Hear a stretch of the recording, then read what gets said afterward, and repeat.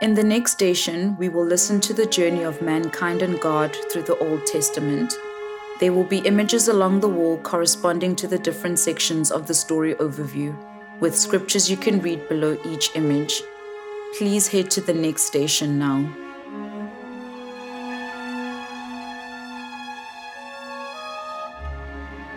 Station 3, The Pursuit. When the narrator begins, you can head to the first image and follow. As you journey through this station, consider how God was always working in and through his people, even as they continued to turn away from him and follow their own pursuits. As the scriptures tell us, God's faithfulness never diminishes, never wavers, never fails.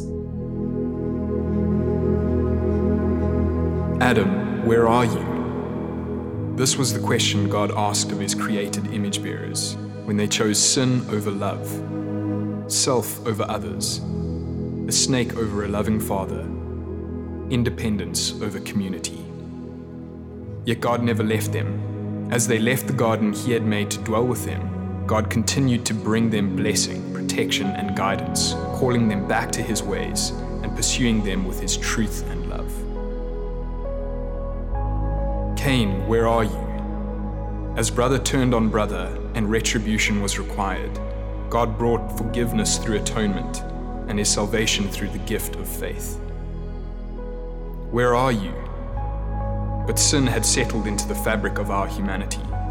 Rebellion against our Maker and pride that resulted in suffering and death. And so began the pursuit of mankind, where we wavered between self-worship and returning to God.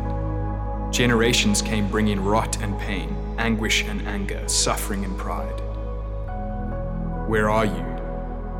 A clean slate and a new start, but even after being replanted and commissioned by the God who saved them, sin followed them and they turned from God.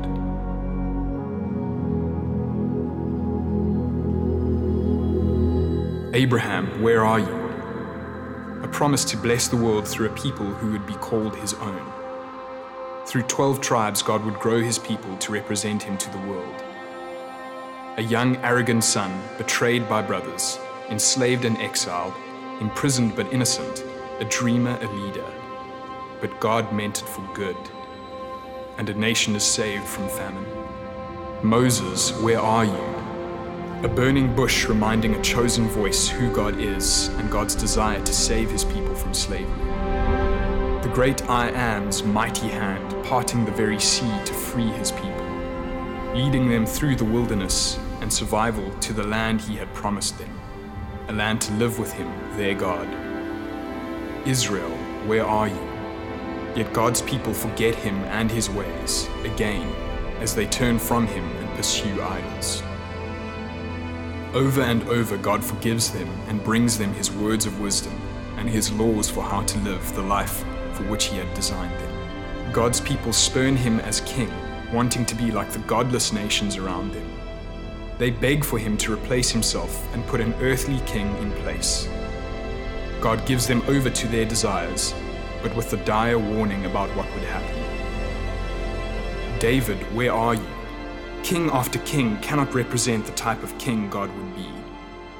But God once again moves towards his people in forgiveness and love to bring them to himself, and promises an ultimate king would one day become the one true king, born of the line of David.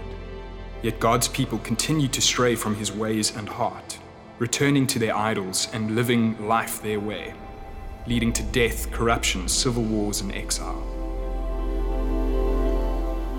Where are you? God never fails. God never goes back on his promises. God's pursuit continues as he sends prophets and judges and priests to help bring his message of life to them. But they turn from all his ways. But I have been the Lord your God ever since you came out of Egypt. You shall acknowledge no God but me, no Savior except me. Hosea 13 verse 4. And his plan would not fail. For a child will be born to us, a son will be given to us, and the government will rest on his shoulders. And his name will be called Wonderful Counselor, Mighty God, Everlasting Father, Prince of Peace. There will be no end to the increase of his government or of peace, on the throne of David and over his kingdom, to establish it and to uphold it with justice and righteousness, from then on and forevermore. The zeal of the Lord of hosts will accomplish this. Isaiah 9, verses 6 to 7. After centuries of pursuing mankind with his love, justice, correction, and mercy, God came to earth himself to do what no person could do for themselves. God came to find us, to save us. Consider the grand story of God's pursuit of mankind, how his love and compassion have been evident from the garden to nativity. This God who called out to his people over and over again knows your name. Thank him now that he calls you personally. Think on your own journey and God's pursuit of you. Thank God for his wisdom and generosity towards you. Please move on to the next station now. Station 4, the final teachings of Jesus. We will explore two main events in this section, highlighted by the table with perfume and the dinner table in this station. When the first audio starts, spend some time breathing in the fragrance and consider the woman who anointed Jesus with expensive perfume. While Jesus was in Bethany in the home of Simon the leper, a woman came to him with an alabaster jar of very expensive perfume, which she poured on his head as he was reclining at the table. When the disciples saw this, they were indignant. "Why this waste?" they asked. "This perfume could have been sold at a high price and the money given to the poor." Aware of this, Jesus said to them, "Why are you bothering this woman? She has done a beautiful thing to me. The poor you will always have with you, but you will not always have me. When she poured this perfume on my body, she did it to prepare me for burial. Truly, I tell you, wherever this gospel is preached throughout the world, what she has done will also be told in memory of her." The anointing of Jesus brings out an important contrast between the insight and devotion of Mary and the indifference and blinkered responses of the disciples. As a result of Mary's insight and actions, the fragrance of Christ's person filled the house. This did not call attention to Mary, but to the Savior as the king priest who must die for the sins of the world.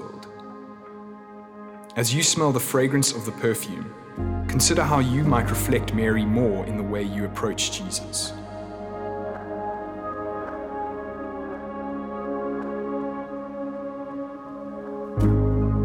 Listen to the next clip of Jesus at the Last Supper with his disciples as you move towards the table.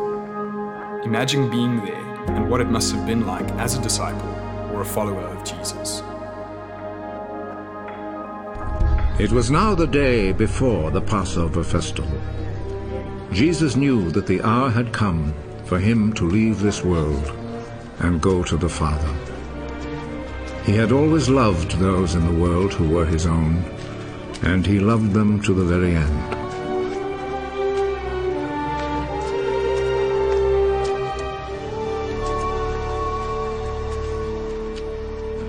Jesus and his disciples were at supper.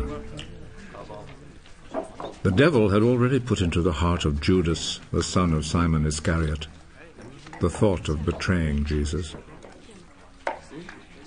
Jesus knew that the Father had given him complete power. He knew that he had come from God and was going to God. So he rose from the table, took off his outer garment, and tied a towel round his waist. Then he poured some water into a wash basin and began to wash the disciples' feet and dry them with the towel around his waist. He came to Simon Peter. "Are you going to wash my feet, Lord?" You do not understand now what I am doing, but you will understand later. Never, At any time will you wash my feet. If I do not wash your feet, you will no longer be my disciple. Do not wash only my feet, and wash my hands and head too. Those who have taken a bath are completely clean and do not need to wash themselves, except for their feet. All of you are clean. All except one. Jesus already knew who was going to betray him. That is why he said, all of you except one are clean. The Bible was written in a specific time and culture, and its instructions are sometimes phrased with specific customs. In those days, travel happened on foot, on dusty roads with open-toed sandals.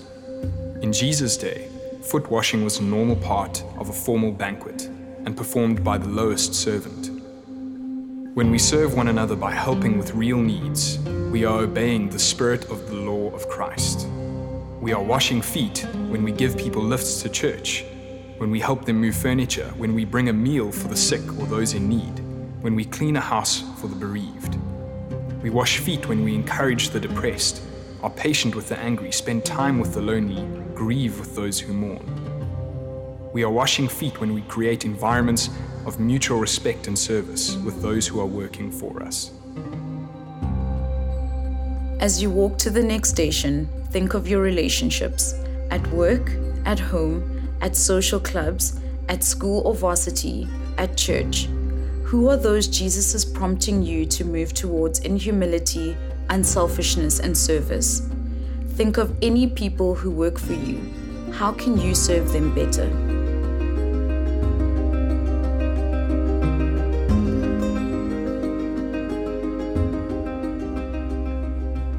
Station 5, the Garden of Gethsemane. As you move slowly through the station, there are guided prayer moments.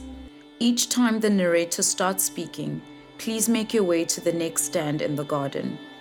If you wish to linger longer at any point, just press pause on this audio. Please walk towards the first stand now. In order to understand Jesus' suffering at the end of the Gospels, we must remember how he is introduced at their beginning. Jesus was not created. He was not only there when everything was created, but he himself took part in creating it. For all eternity, he had lived in a relationship of absolute intimacy and love with his Father. Read the account on stand 1 and the considerations and prayer points provided.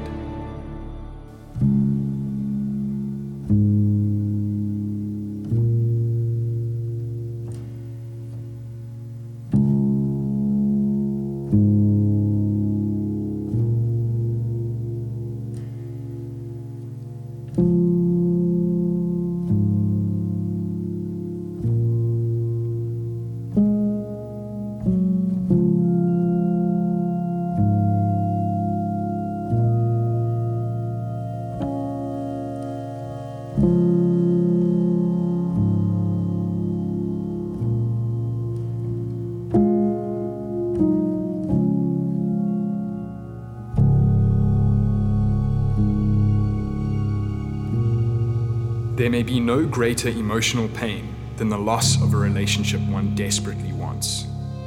If a mild acquaintance condemns or criticizes us and says they never want to see us again, it is painful. But if a parent or spouse or significant person in our life does this, the psychological damage is infinitely worse. Our level of hurt when we are betrayed or rejected is elevated to the level of intimacy and the time we have been in that relationship. The longer and more important the relationship that ends, the greater the trauma and the pain. Consider all the people that were betraying Jesus on this night of nights, from acquaintances to his disciples, from the Jewish religious rulers to the justice system, from a disciple he knew would betray him to his closest friends who were to desert him in his most needed hour. This was deep betrayal. But then his Father also turned on him, condemned him, and poured out infinite wrath and judgment on him. Jesus' sufferings and stress would have been eternally unbearable. We recognize that Jesus bore, as the substitute in our place, the endless exclusion from God that we deserve. As he grappled with the reality of what he was about to go through, even as he prayed, Jesus started to go into a state of trauma and shock, so much so that he sweated blood. Read the scriptures and considerations on stand 2.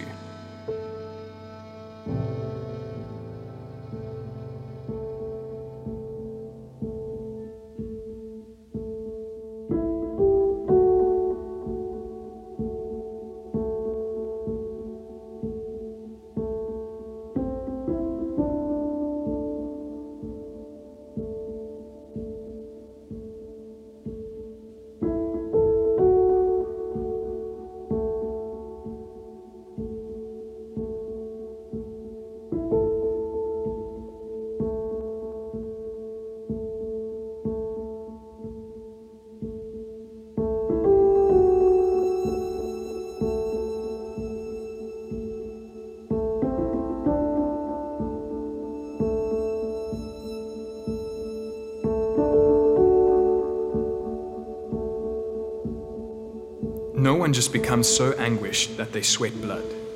Jesus had probably been thinking about what was going to happen to him for the whole evening. Perhaps over supper while he was giving thanks, singing praise to his Father, enjoying dinner and teaching his disciples.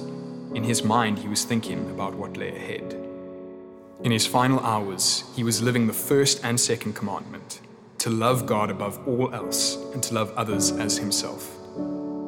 Please read the scriptures and considerations on stand 3.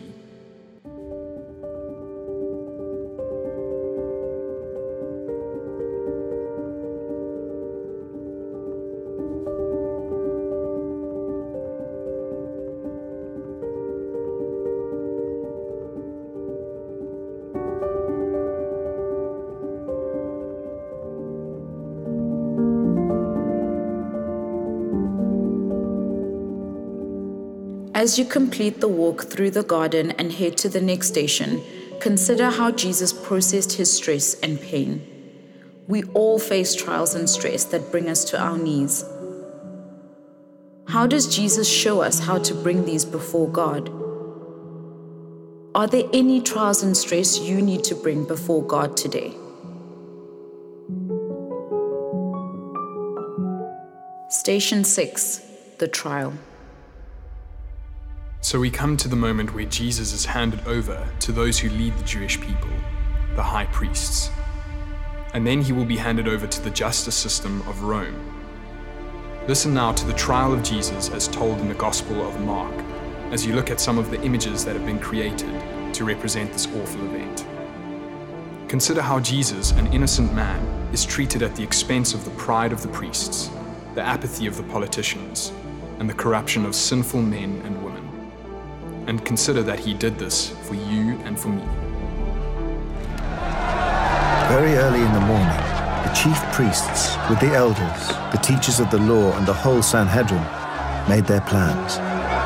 So they bound Jesus, led him away, and handed him over to Pilate. "Are you the king of the Jews?" asked Pilate. "You have said so," Jesus replied. The chief priests accused him of many things. So again Pilate asked him, "Aren't you going to answer? See how many things they are accusing you of?" But Jesus still made no reply, and Pilate was amazed. Now it was the custom at the festival to release a prisoner whom the people requested. A man called Barabbas was in prison with the insurrectionists who had committed murder in the uprising. The crowd came up and asked Pilate to do for them what he usually did. "Do you want me to release to you the King of the Jews?" asked Pilate, knowing it was out of self-interest that the chief priests had handed Jesus over to him. But the chief priests stirred up the crowd to have Pilate release Barabbas instead. "What shall I do then with the one you call the King of the Jews?" Pilate asked them. "Crucify him!" they shouted. "Why? What crime has he committed?" asked Pilate. But they shouted all the louder, "Crucify him!" Wanting to satisfy the crowd, Pilate released Barabbas to them. He had Jesus flogged and handed him over to be crucified. The soldiers led Jesus away into the palace, that is, the Praetorium, and called together the whole company of soldiers. They put a purple robe on him, then twisted together a crown of thorns and set it on him. And they began to call out to him, "Hail, King of the Jews!" Again and again they struck him on the head with a staff and spit on him. Falling on their knees, they paid homage to him. And when they had mocked him, they took off the purple robe and put his own clothes on him.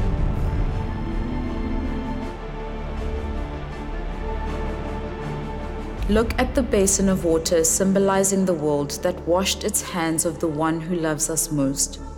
What happened to Jesus is the worst act of humanity. We took our own Creator, who loves us and cherishes us, who names us and pursues us, who never gives up on the promises He has made to us, and who has never done any wrong to any of us, but loves us each completely. This Creator was handed over in exchange for a known terrorist and murderer. We would prefer to see Him dead rather than face up to our own darkness. Our own voices say, "Crucify Him, crucify Him," when we turn away from God, from His ways, His truth, His life, His love. Pray that God would forgive you for all the times you have turned from Him, spurned His love for you, for your sin against Him and against others.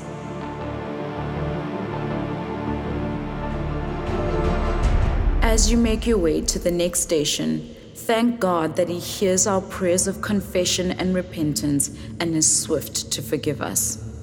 Station 7, the walk to the cross.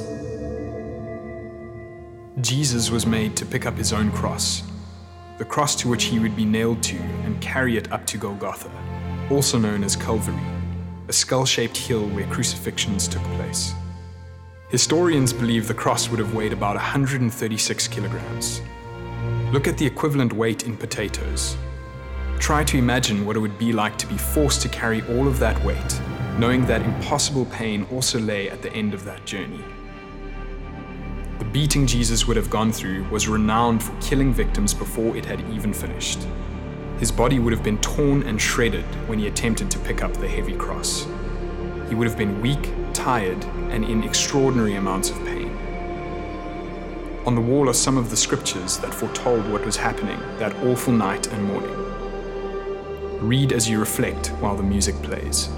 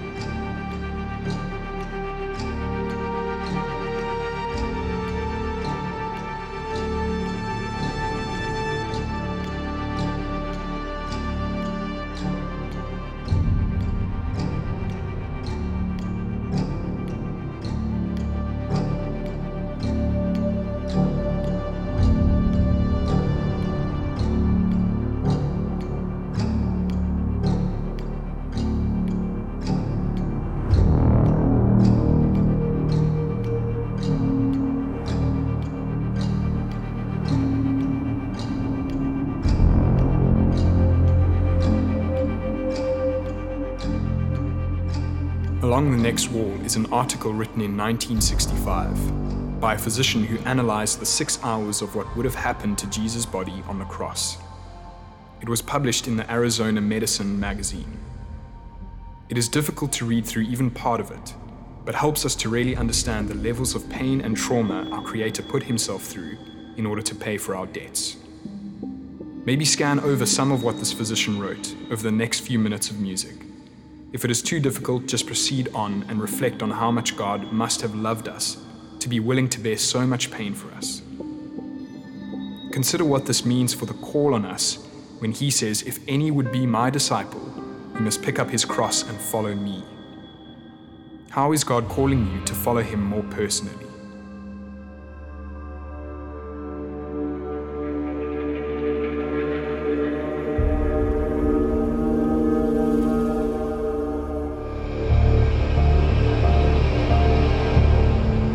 Scripture tells us to fix our eyes on Jesus, the author and perfecter of our faith, who for the joy set before him endured the cross, scorning its shame, and sat down at the right hand of the throne of God. Hebrews 12 verse 2. Please head to the next station where we will get an opportunity to fix our eyes on Jesus. Station 8, the cross. As we come finally to the cross, let us reflect on what Jesus did for us. Jesus loved the world so much that he took all the evil and wickedness that man had ever committed. He who had done no wrong went before God with every sin man had committed since Adam's fall in the garden, and accounted for it. As you listen to the following song, reflect on what the cross means for the world and for you personally. Quiet yourself to hear God and to experience the depth of his love for you. Thank him that he would hang on a cross, bearing the worst pain and humiliation possible to show true love. As you pause at the cross, consider if there is something that God is prompting you to hand over to him. A relationship, a fear, an anxiety, a habit you can't shake, a sin you're carrying. Why not write it down and lay it at the foot of the cross? If you need to ask him for forgiveness, reach out to him. He promises to forgive.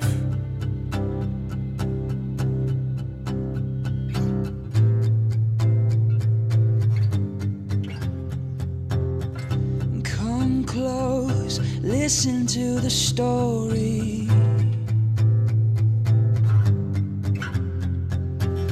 About a love more faithful than the morning. The Father gave his only Son just to save us.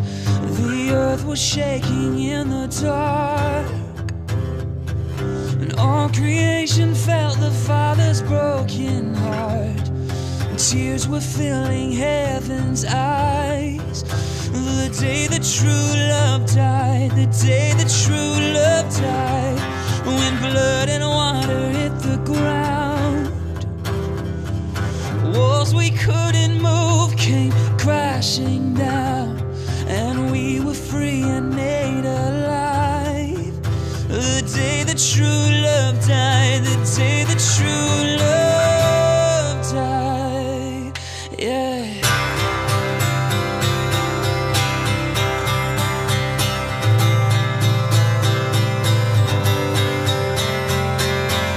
So search your heart, you know you can't deny it. Come on, lose your life just so you can find it.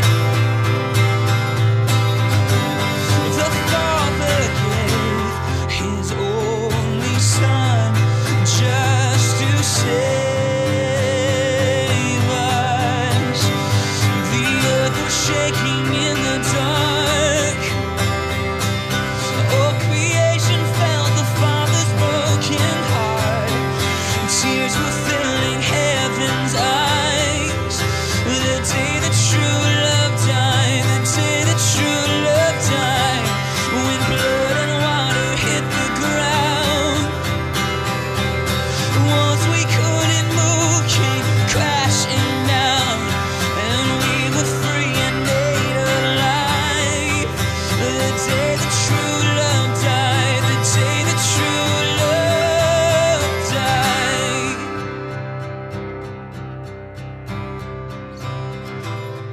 Please take the bread and juice for communion and then find a seat at the next station.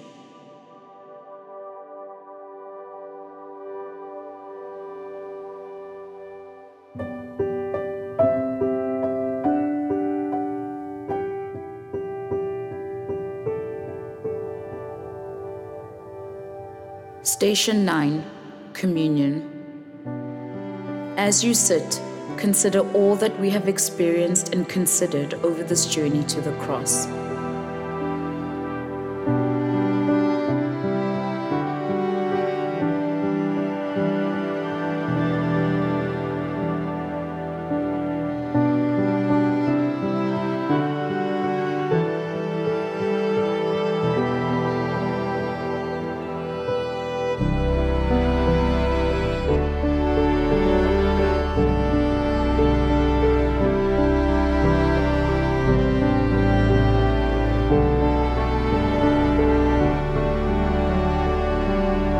will now listen to a song written by two of our songwriters about communion with God, the ultimate aim of the gospel and the ultimate aim of worship, to be with God.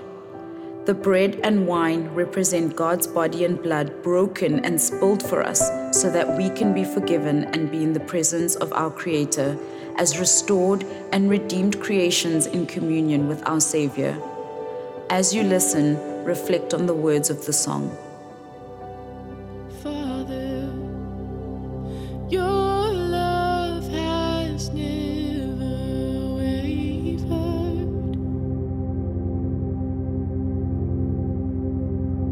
Father, your desire has never changed.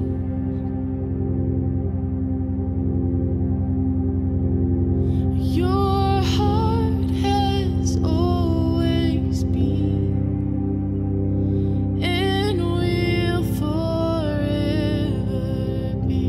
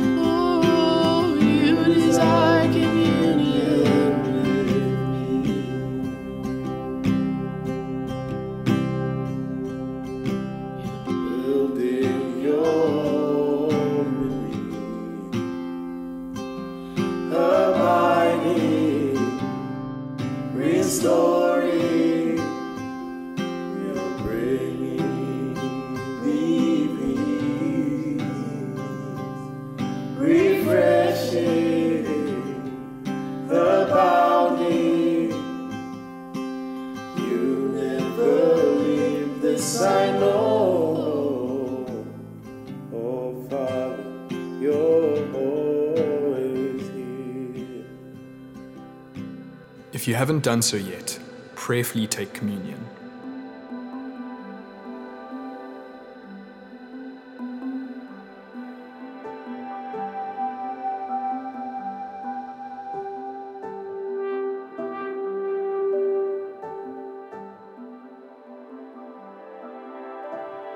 Before we walk past the final station, consider this. It is the final stage of Good Friday, when Jesus is laid to rest in another man's tomb. As far as the world can tell, evil has won. The Son of God has been defeated. The disciples withdraw in grief and confusion and with fear for their lives. They'd missed all of Jesus' teaching about why he had come to earth and how he would die and on the third day rise again. We know Sunday is coming. Ultimate victory won and eternal salvation assured. But the disciples would spend the next day in mourning. They'd given up careers, family, reputation for the hope of the message Jesus proclaimed. And they are left wondering if it had been worth it. They are left feeling guilty for deserting their friend and teacher in his hours of greatest need. And they are full of fear that it had all been for nothing, and they have forfeited their own lives for nothing. We live in a world that lives in this Easter Saturday state, longing for the hope of joy, but not knowing that Sunday is coming. What a gift to be on the other side of Easter, of knowing that with Jesus' resurrection, he has secured for all who believe in him and call on his name for salvation and eternal security that can never be shaken. As you walk past this final station of Jesus lying in death in the tomb, consider the world, your spheres and people you know who need to know the hope of Easter Sunday, the hope of Jesus who fulfills our deepest heart's cry. Pray for those you know who are suffering. Pray for those who are feeling hopeless. Pray for those you are hoping to come to know Jesus. Consider if there is anyone you could reach out to today or over this next while to speak words of hope and love.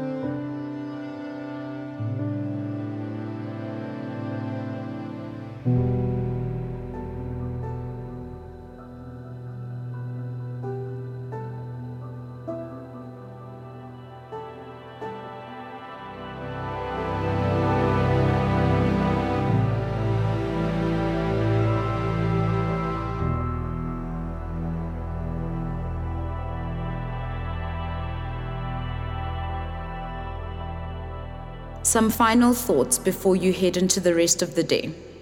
Thank you for participating in our Way to the Cross journey. We trust this has been a meaningful time for you. Our Easter Sunday celebration services will happen here at 8:30 and 10:30 in the morning and 6 in the evening, or can be found online from 8:30 a.m. on our YouTube channel.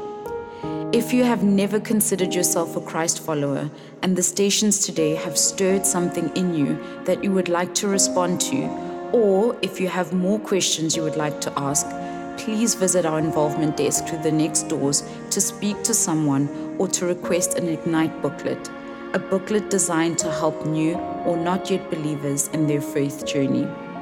If you would appreciate prayer, please also speak to the person at the involvement desk. We are here to help. When you feel ready, move through the doors for some tea and coffee. Have a wonderful Easter weekend.